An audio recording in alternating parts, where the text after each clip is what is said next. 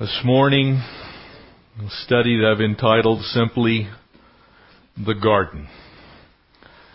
We'll be taking verse 39 through 53 here in the 22nd chapter of Luke's Gospel. And this scene as Jesus now leaves the disciples, as he begins the journey towards the cross. Next up, he will be in the presence of Annas and Caiaphas, Pilate and Herod. He'll be tried illegally 6 different occasions.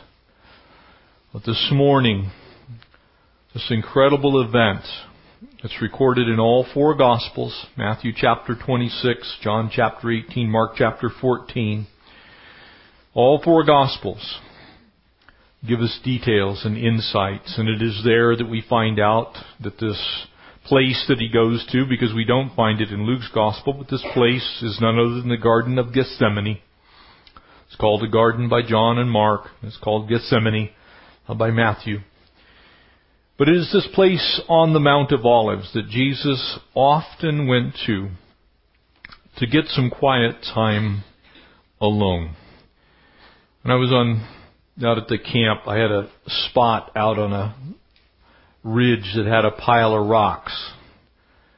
And there had been more than a handful of occasions when I would go there and pray, and many times to weep and to seek the Lord and to spend time where basically no one could find me, where I would just have some private time with the Lord. When you're in public ministry, very often that is the thing that lacks, just some time with you and Jesus.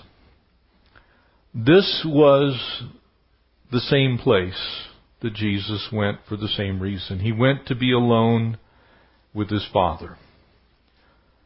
Probably you all have a spot where you find it easy to sit down.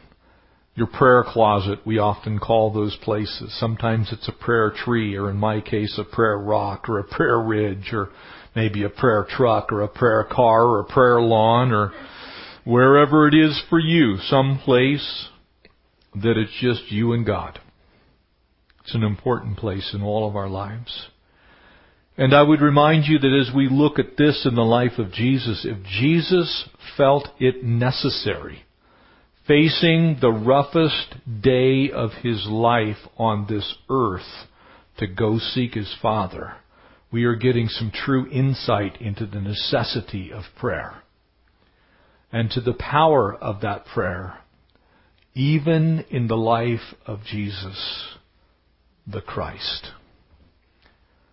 I encourage you, as you listen to this passage, as we study it together, make it a part of your life to find a place where you can go and be alone with God. Would you pray with me? Father, we thank You for this passage. Lord, we thank You that we too can every moment that we desire it retire to the garden, Lord, to seek Your strength, to seek Your power, to seek Your presence, to seek Your face. And so, God, as we open Your word this morning, again, we just simply request of You that You would teach us, instruct us, bless us.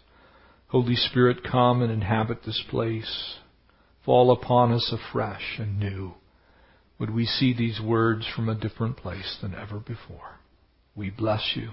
We praise You. We ask all this in the mighty name of our Savior Jesus. Amen. Verse 39, you'll notice it begins with 2 simple words, coming out. He's coming out of the upper room. He's leaving that place where He's delivered now the upper room discourse.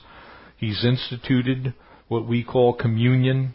He shared with them a final Passover Seder, and He has given them all of these wonderful instructions that you find in Matthew, Mark, Luke, and John's Gospel.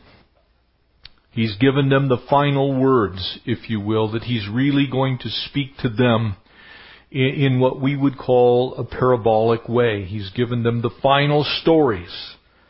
They're all done.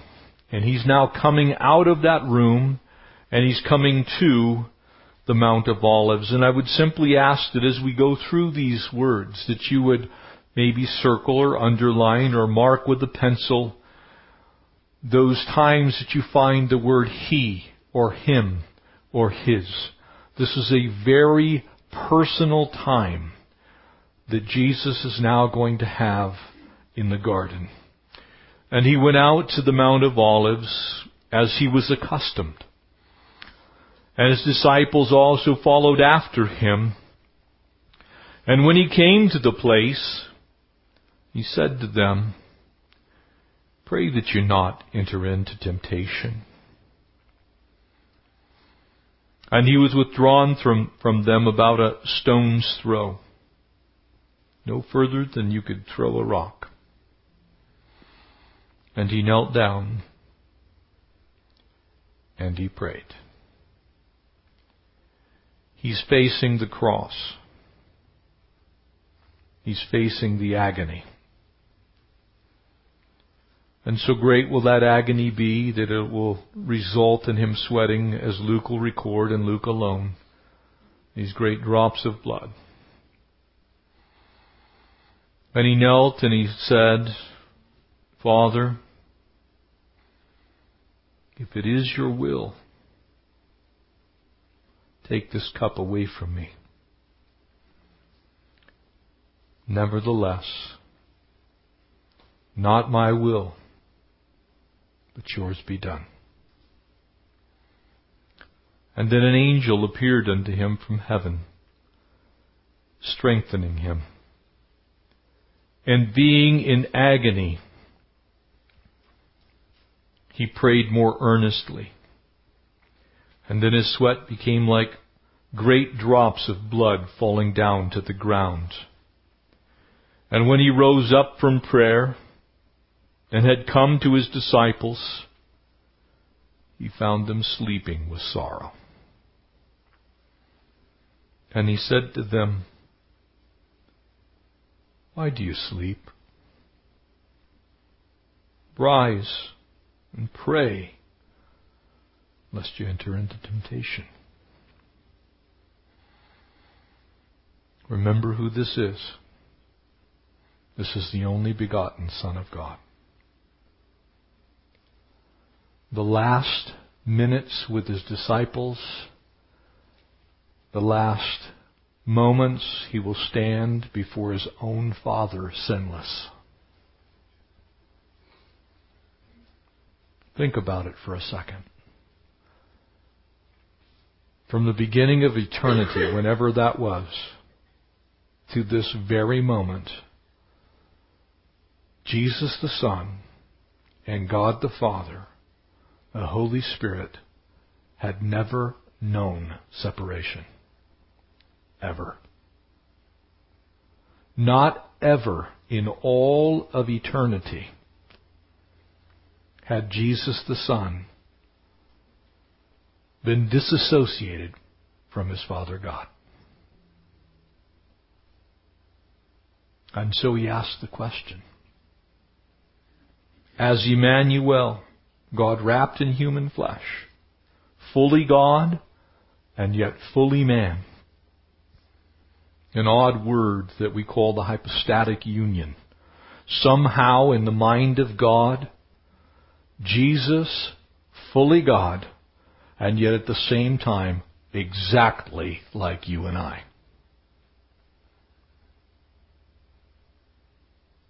It's what Jesus was born to do. This was the climax. He had reached the one day where all of this was going to come to fruition. Because you see, what started in another garden, do you remember that story? The first garden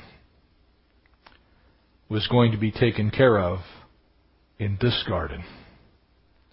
And one day there will be another garden when God brings a new heaven and a new earth. But it was this garden that Jesus came to. It was a garden of agony. It was a place of pressing. It was Gethsemane. The name simply means the olive press or the oil press. It was a place of pressing, not just of the fruit of the olive tree, but of the very Son of God. Interesting, when you travel to Israel, or many locations, one of them a place that we went to called Yad Hashmanah. And you can go there and actually see an ancient olive press. And what was done to those olives in order to extract the oil was excruciating. They were literally ground into a pulp and then pressed and squeezed until virtually nothing was left of them but that which was poured out, the oil. And that is the Lord Jesus in this passage. It's also interesting to me that Judas picks the very place that he knew Jesus would be, because Jesus always went to the Mount of Olives to pray. He's sure that he would find him there. A nice quiet spot to arrest the King of Kings and the Lord of Lords. Because they could have done that at any point in time during this last week that we've been studying. Judas could have said, there he is, right there, just arrest him. But he waited until Jesus was in the sweetest place that he had on this earth, adding, I believe, to the agony. When we call this place a garden, for some of us, I think of the Mirabelle Garden that you've all seen in The Sound of Music in Salzburg. I think of Schönbrunn in Vienna. I think of these wonderful gardens that you just wander through down these stone pathways and flowers. That was not this kind of garden. This was not like Versailles.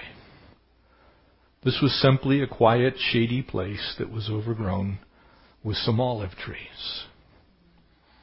That's all it was. These trees that you see in this photo are from the actual believed Garden of Gethsemane. And when I say that, when you travel to Israel, depending on who you talk to, it's here, it's there, or it's over there, it's 50 feet this way, and the Greek Orthodox Church believes it's here, and the Roman Catholic Church believes it's here, and the evangelical Christians think it's halfway between the two. But these trees have had some coring done on them, and it's believed that the rootstock of these trees could well be a couple of thousand years old. And so next to the Church of the Agony, next to the Church of All Nations, this little tiny place where there's just a handful of olive trees that you could sit under to get out of the sun. Jesus meets his Father there in the garden. And I think of this time, and I often wonder, as the disciples sat there with Jesus underneath these trees and just a stone's throw away, you can see it there, that Jesus actually gives them a bit of warning, and he repeats it. He says, pray that you don't fall into temptation. And he's making a very clear differentiation between thinking a thought and taking an action. Because as that's translated from the original language, it means to not act on the temptation, to don't fall for it, is the way we would actually say it in English today. Don't fall for the temptation. And very often people look at temptation and they confuse it with sin itself. To be tempted is not sin. And in fact, Jesus himself was tempted. He was taken out there in Mark chapter 1 to be tempted by Satan. Amen? And yet he was still sinless. So it is not a sin to be tempted. And so the disciples here gathered together with Jesus are about to see something that they are not going to like. And the temptation is to turn tail and run. The temptation is to deny the Lord. The temptation is to think things that are not indicative of the character and the nature of the Savior. There was a temptation, but Jesus was saying, be careful, don't fall for it.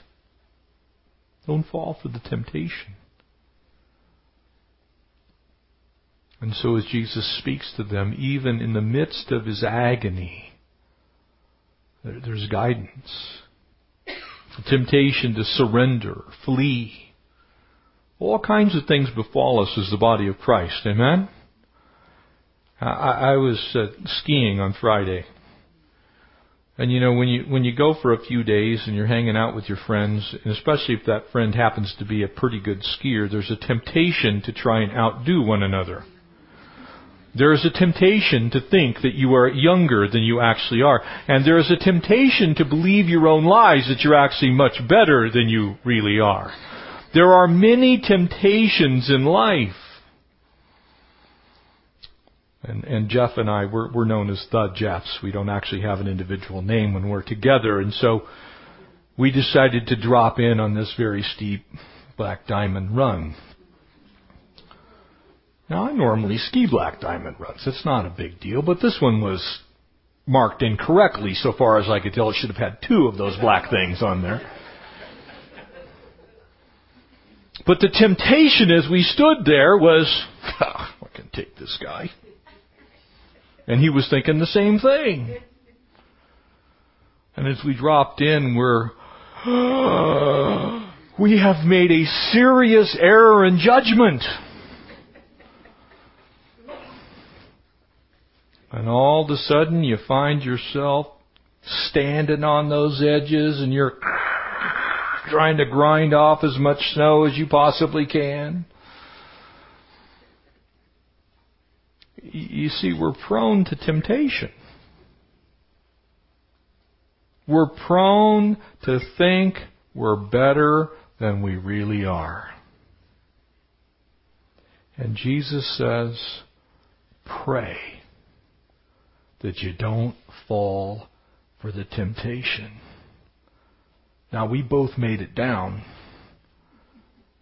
I made it down in 1 piece. Jeff made it down in about 23 pieces.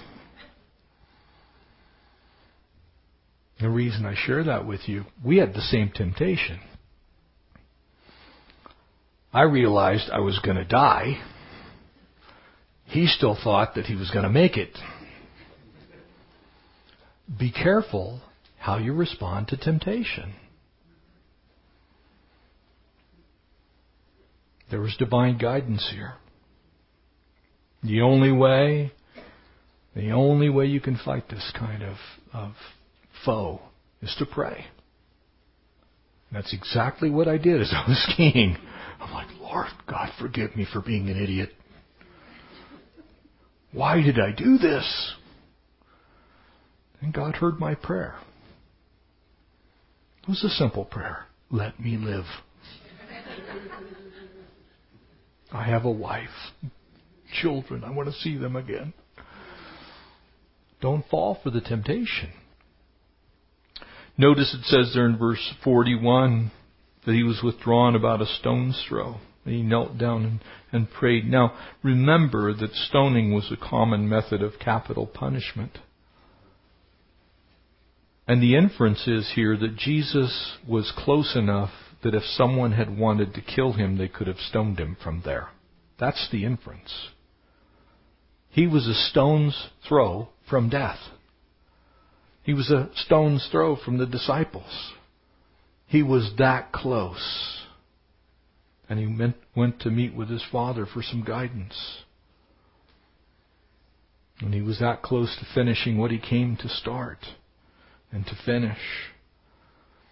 And remember that 2 Corinthians chapter 5 reminds us that he who knew no sin was made sin for us. Jesus was completely innocent as he knelt down in the garden. He had done nothing. And yet he was praying for you and praying for me. Can you imagine as he cries out, Father, take this cup from me? Throughout Scripture we find all kinds of different cups, that Israel itself would be a cup of trembling for the nations, as Zechariah declared. But this cup is figurative, and you can almost imagine him looking into it and looking to the bottom of that cup and seeing the blackness of your heart. The blackness of my heart, the blackness, the deep darkness of all of the hearts of all of mankind for all of time as he looks into that cup. Father God, take this cup from me if it's your will. Now remember, He's human. He has human limitations that He has Himself taken on. He's still fully God. But He said, for their sakes, I will be their sin bearer. I'll take their sin. I'll take their punishment. I will be arrested so they can be set free. And He looks into that cup. He sees it and He speaks and He surrenders. He takes the cup. As Philippians chapter 2 says, He became obedient unto death, even the death of the cross. He didn't have to. That's why He asked Father God the question. He did not have to. Nobody forced Jesus to die. He went willingly to Calvary's cross. He looked into that cup, and as black as it was, He said, I'll drink it. I'll do it for them. And even in all of that, and I love this, there was still grace. Think about it for a second. And yet there appeared to Him an angel from heaven, strengthening Him. I love this. Even though God the Father is going to turn His back on Jesus the Son because of the weight of the sins of all of mankind being heaped upon His shoulders, God can't be in the presence of sin. He can't look on His own Son. And so He's going to turn His eyes away from Jesus for the first time in eternity. Even in that, there's grace. And so He sends an angel.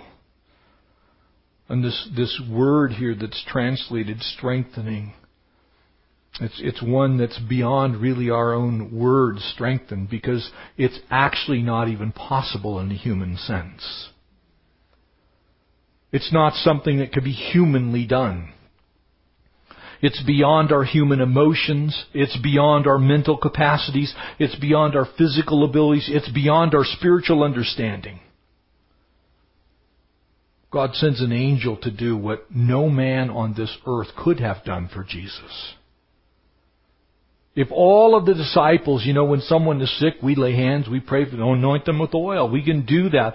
And in fact, James says that the effective prayer of a righteous man avails much.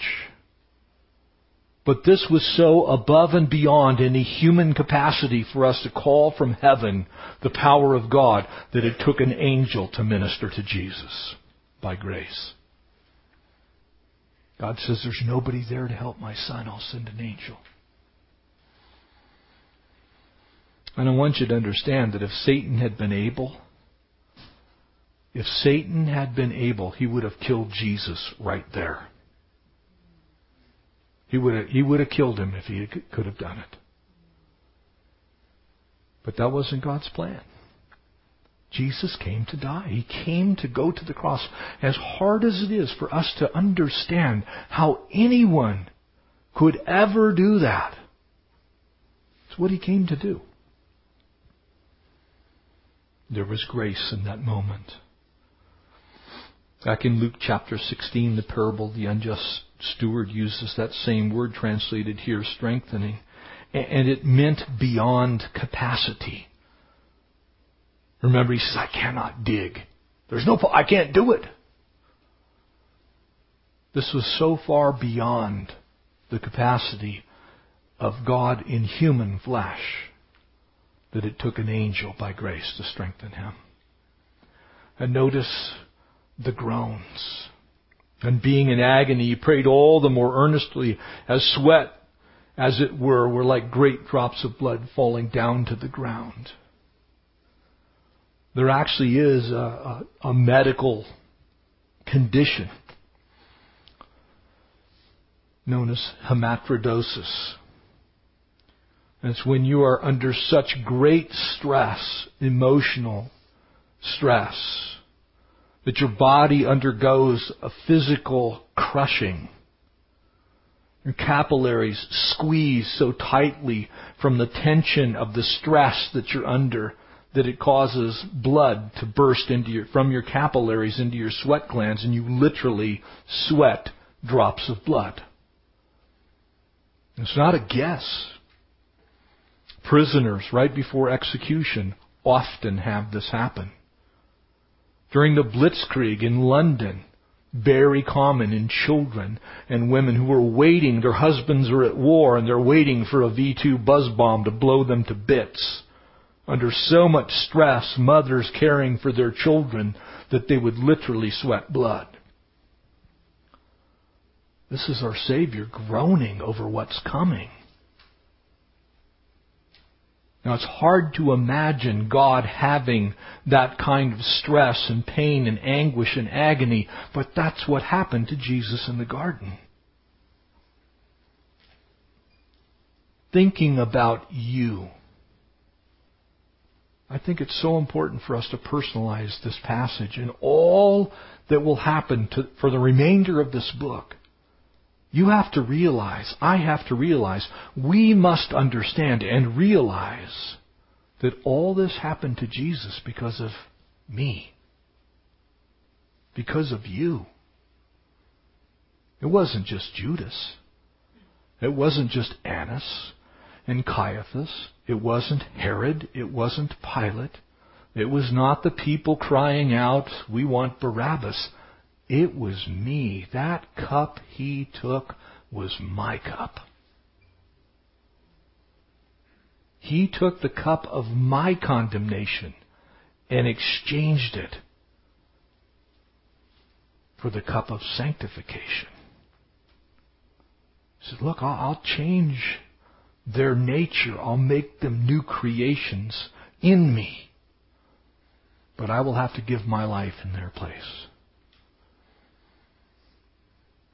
And so he begins this time of pain.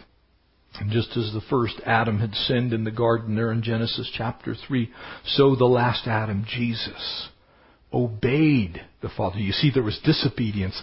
Now there's obedience to God. He says, "I'll do it. I'll do it for them."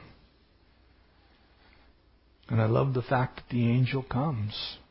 Because angels can't die for your sins. But they could strengthen Jesus. I love the fact that my Heavenly Father, should I have need of them, can call down some angels, because I put them to the test fairly regularly. I love that in my groaning there's grace. It says he prayed more earnestly. It actually is a rare Greek word that means to stretch. And it actually means to go beyond what is possible for that thing being stretched. Remember, like 15 years ago, there was that toy, Stretch Armstrong. You remember those? You could grab the arms and somebody could go to the next house over and the arms would stretch that far. But eventually the arms would come flying off because poor Stretch Armstrong was stretched beyond his capacity to be stretched. That's what this is. He prayed all the more earnestly. He prayed so much that he even stretched the boundaries of his ability to pray. Think about that for a second. That in that earnest prayer for you, for me, for us, for the world, as he's crying out to God, he goes to the limit of his ability to pray. For me. Jeff's going to be a mess. He's going to be born the day that Disneyland opens. He's going to be a mess. He's going to need my attention. His life is going to come flying apart, Father God. Think about how Jesus would have needed to pray for the whole world.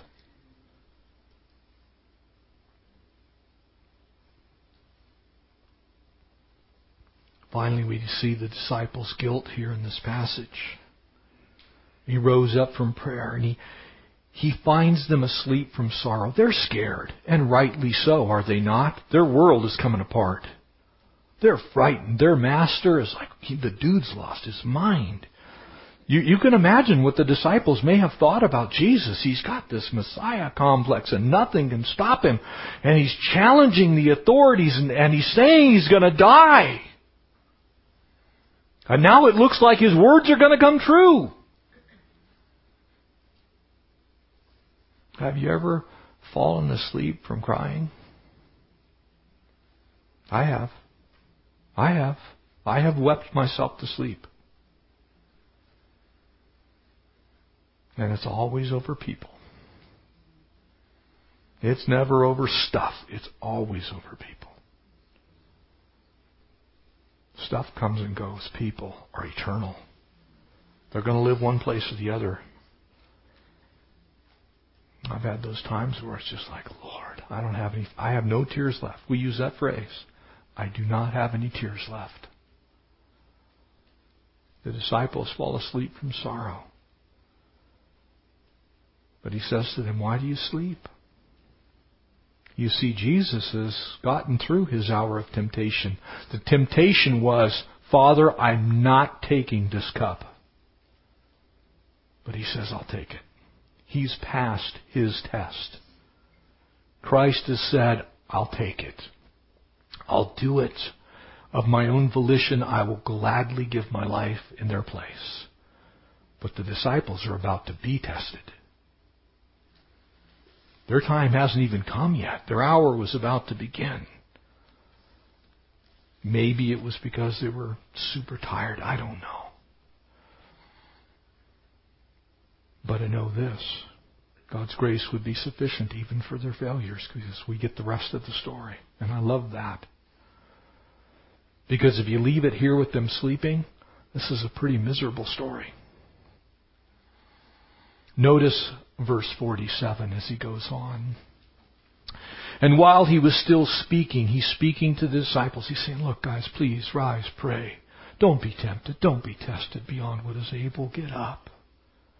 You can't pray while you're sleeping. Isn't that bizarre when you sit down to pray how often you know, if you're like me, you doze off? Anybody else, woken up with your face in your Bible with drool on one of your... I've done that. I'm like I'm praying. The disciples are kind of like that. I think they were praying, but they just got exhausted and they fell asleep. And while Jesus was still speaking, behold, a multitude. If you have a King James Bible, it says a cohort there, and I'll give a little more on that in a second. A multitude. And he who was called Judas, one of the 12, went before them and drew near to Jesus to kiss him. And now I encourage you, please read the rest of the stories in the Gospels, because it gives some further insights. I'll just highlight a few things to you. That Judas actually comes up and says, Rabbi, Rabbi. It even is recorded by one of the Gospel authors, Great Rabbi. It was a sign of respect. It was a sign of friendship. It was a sign of love. This, to me, is one of the most riveting passages in the entire Bible of human interaction with Jesus. Because this passage would never have gotten into the Bible had I been Jesus. It wouldn't have made it. I'd have left Judas with everybody without a chance to repent, and yet Jesus still, after saying, the one who dips his hand with me is my betrayer. Judas then leaves the group and he goes off. They know by now it's Judas. Every one of the disciples knows who the betrayer is. Drew near to Jesus to kiss him. That was an Oriental sign. It still is. You'll see very often, especially in the Arab countries, when people greet each other, if it's two women, two men, they will kiss each other on the cheek. It's still done to this day. It was a sign of respect. It was a sign that that person was your friend. It was you putting down every argument, everything, whatever had happened in the past was gone. Today we are friends. To kiss him. But Jesus said to him, Judas? He asked him a question. Are you betraying the Son of Man with a kiss? You don't have to. It's not too late. You don't have to do this. I'll go to the cross. I'll tell them who I am. People often forget this about this passage. Jesus could have simply raised his hand. Had Judas turned away and repented, Jesus would have said, "It's me." They would have still arrested him, and Judas could have been saved. But Judas was not saved. Judas made his choice. Judas, are you betraying the Son of Man with a kiss? Time was up. Basically, Jesus looked right at him and said, "Are you sure you want to do this? Are you sure? Do you want to rethink it?" Now I tell you, this is one of the most beautiful pictures of the graciousness of God's calling on our lives, and how long He goes in suffering with us while we are being disobedient, rebellious, and denying Him. Because if ever there were a case of someone having chance after chance after chance, it was Judas. And it's also the tragic story of someone who did not take those chances to do the right thing and to repent. And it cost Judas his eternity. He perished because of this moment. You will not find him in heaven. He will reside in hell. Jesus said so. He's going to go on and call the whole thing evil and associate him with Satan. But I want you to see the overkill here. Notice it. It's mind-boggling in its simplicity. But as you see this cohort that comes, a cohort meant a 10th part of a legion. A legion was 6,000 soldiers. Judas brought the high priests, the elders, the chief priests, the scribes, all these people are mentioned in the four Gospels, and a cohort, 600 armed Roman soldiers to arrest Jesus. What were they expecting? What were they thinking? We get from Peter what he was thinking.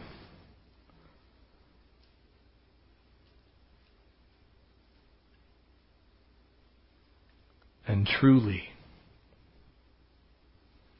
verse 22, remember, says, the Son of Man goes as it was determined. But woe unto that man by whom he is betrayed. Jesus had warned Judas back in verse 22, don't do it. And yet for 30 pieces of silver he says, nah, I'm going to betray my master. And the Lord at this point abandons Judas to his doom. That kiss on Jesus' cheek was Judas saying, I'll take hell, thank you. Verse 49, notice the battle here in the garden. And then those around him saw what was going to happen. And they said to him, Lord, shall we strike with the sword? Now we know, again, you need to read all of the gospel accounts of this, but in John chapter 18, Jesus himself tells us it's Peter. So we know who it is that lops off Malchus's ear. One of them struck the servant of the high priest and cut off his right ear. But Jesus answered and said, and I love this, he's talking to the guy. Would you permit me? Would you allow me? Would you give me the honor to undo what my knucklehead disciple just did to you? See, I didn't come to take this world with a sword. I came that the world might have life, and that life abundant. And so would you permit me to put your ear back on?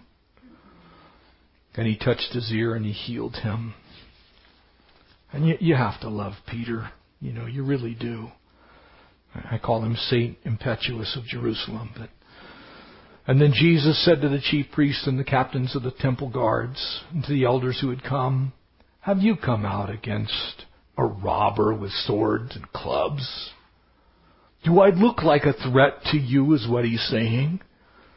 Have you known me ever to be a threat to anyone ever?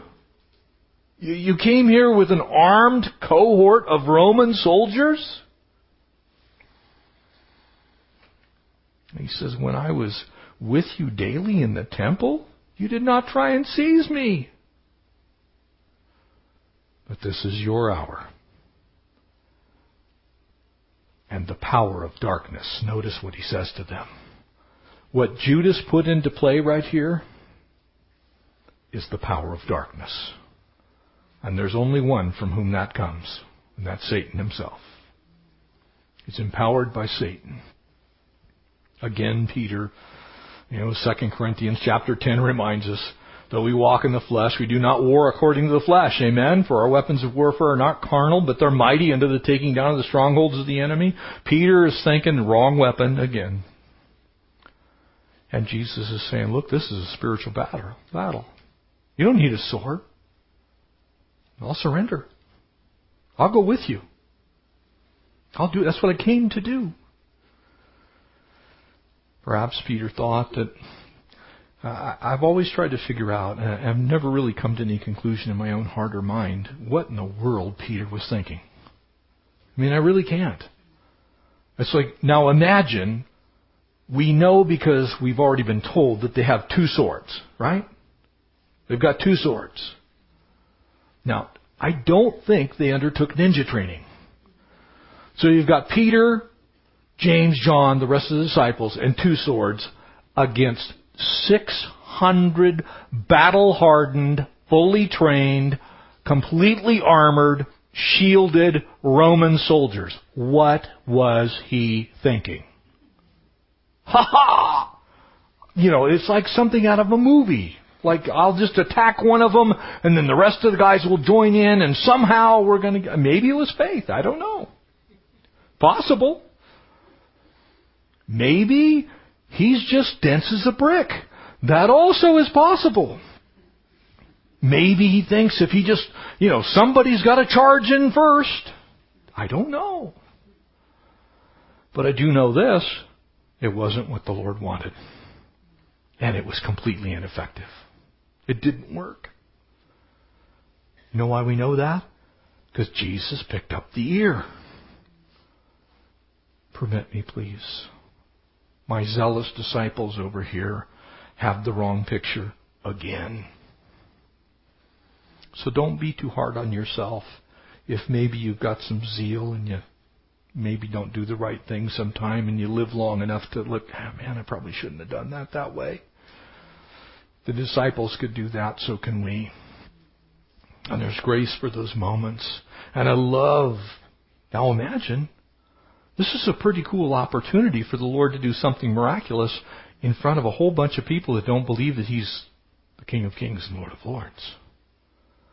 Can you imagine what they were thinking, all these Roman soldiers, as they're marching around Jesus to take Him back to Pilate, take Him back to Annas and Caiaphas, as they're marching back with Jesus? Well, this is a little weird. The dude just put an ear back on Malchus. Thinking, I don't want no part of this. The very people that should have taken the lead in welcoming the King of Kings and the Lord of Lords are the very ones that came after Him to kill Him. And so Jesus says to them, look, when I was with you daily in the temple, you didn't try and seize me. How come? On the 6th day before Passover, as Jesus approached Jerusalem, they could have arrested Him. The 4th day before Passover, Palm Sunday, they could have arrested Him. When He went into the temple the first time, they could have arrested Him. When He flipped over the money changers' temple, that was enough to arrest Him. They had a whole week to arrest Jesus. And what do? They overkill with a bunch of soldiers, and they go into a garden in the middle of the night to arrest Jesus. I think they were afraid. I think they still had fear. And so Jesus simply says to them, this is your hour. And this is the power of darkness. Satan's hand was in every bit of this moment. Because Jesus would have simply said, I'm him. All they had to do was just send one guy to go collect Jesus. He would have gone. That's what he came for. And he still would have offered no answer to his accusers, because that's what he came for. He would have still turned his face to be struck, because that's what he came for. He would have still picked up the cross, because that's what he came for. The forces of darkness, both human and demonic, do have their time. We see them in our world today. Amen? We see them in our world today. If you can't see the demonic forces that work in this world, you need to take a little bit harder look at the world around you. Because there is nothing right about beheading some innocent journalist. If that isn't satanic, I don't know what it is. That is satanic. Satan's still got a little bit of time left. But can I give you a little preview of Revelation? His time's about over. And Jesus is coming soon. It's what he came to do. Amen? Let's pray. Father God, we are so grateful for you reminding us of what happened that night in the garden. Lord, in the face of great adversity, so much so that you, Jesus, were so pressed that you sweat great drops of blood for us, Lord. We just are amazed at your love for us, Lord, that you looked into that cup and you didn't throw it away. You took it willingly. Lord, for me, for us. And I want to pray specifically this morning, if there's anybody here that's never come into that right relationship with you, Jesus, as Lord and Savior, that they wouldn't contemplate leaving this place without inviting you into their hearts, for you to be the only one, Lord, the only way, the only truth, the only life, the only one that can bring salvation. Lord, I pray that no one would leave this place without you. God, we know Judas did leave the garden without you. You said so. God, we don't want anyone to leave this place without you, Jesus. And so, Father, we just pray by your Spirit that you'd convince and convict. And Lord, we thank you for your grace poured out in our lives, Lord. That the agony of that garden, Lord, the pain that you went through, as you were arrested, we were set free. We love you, we praise you, we bless you. All God's people said, amen.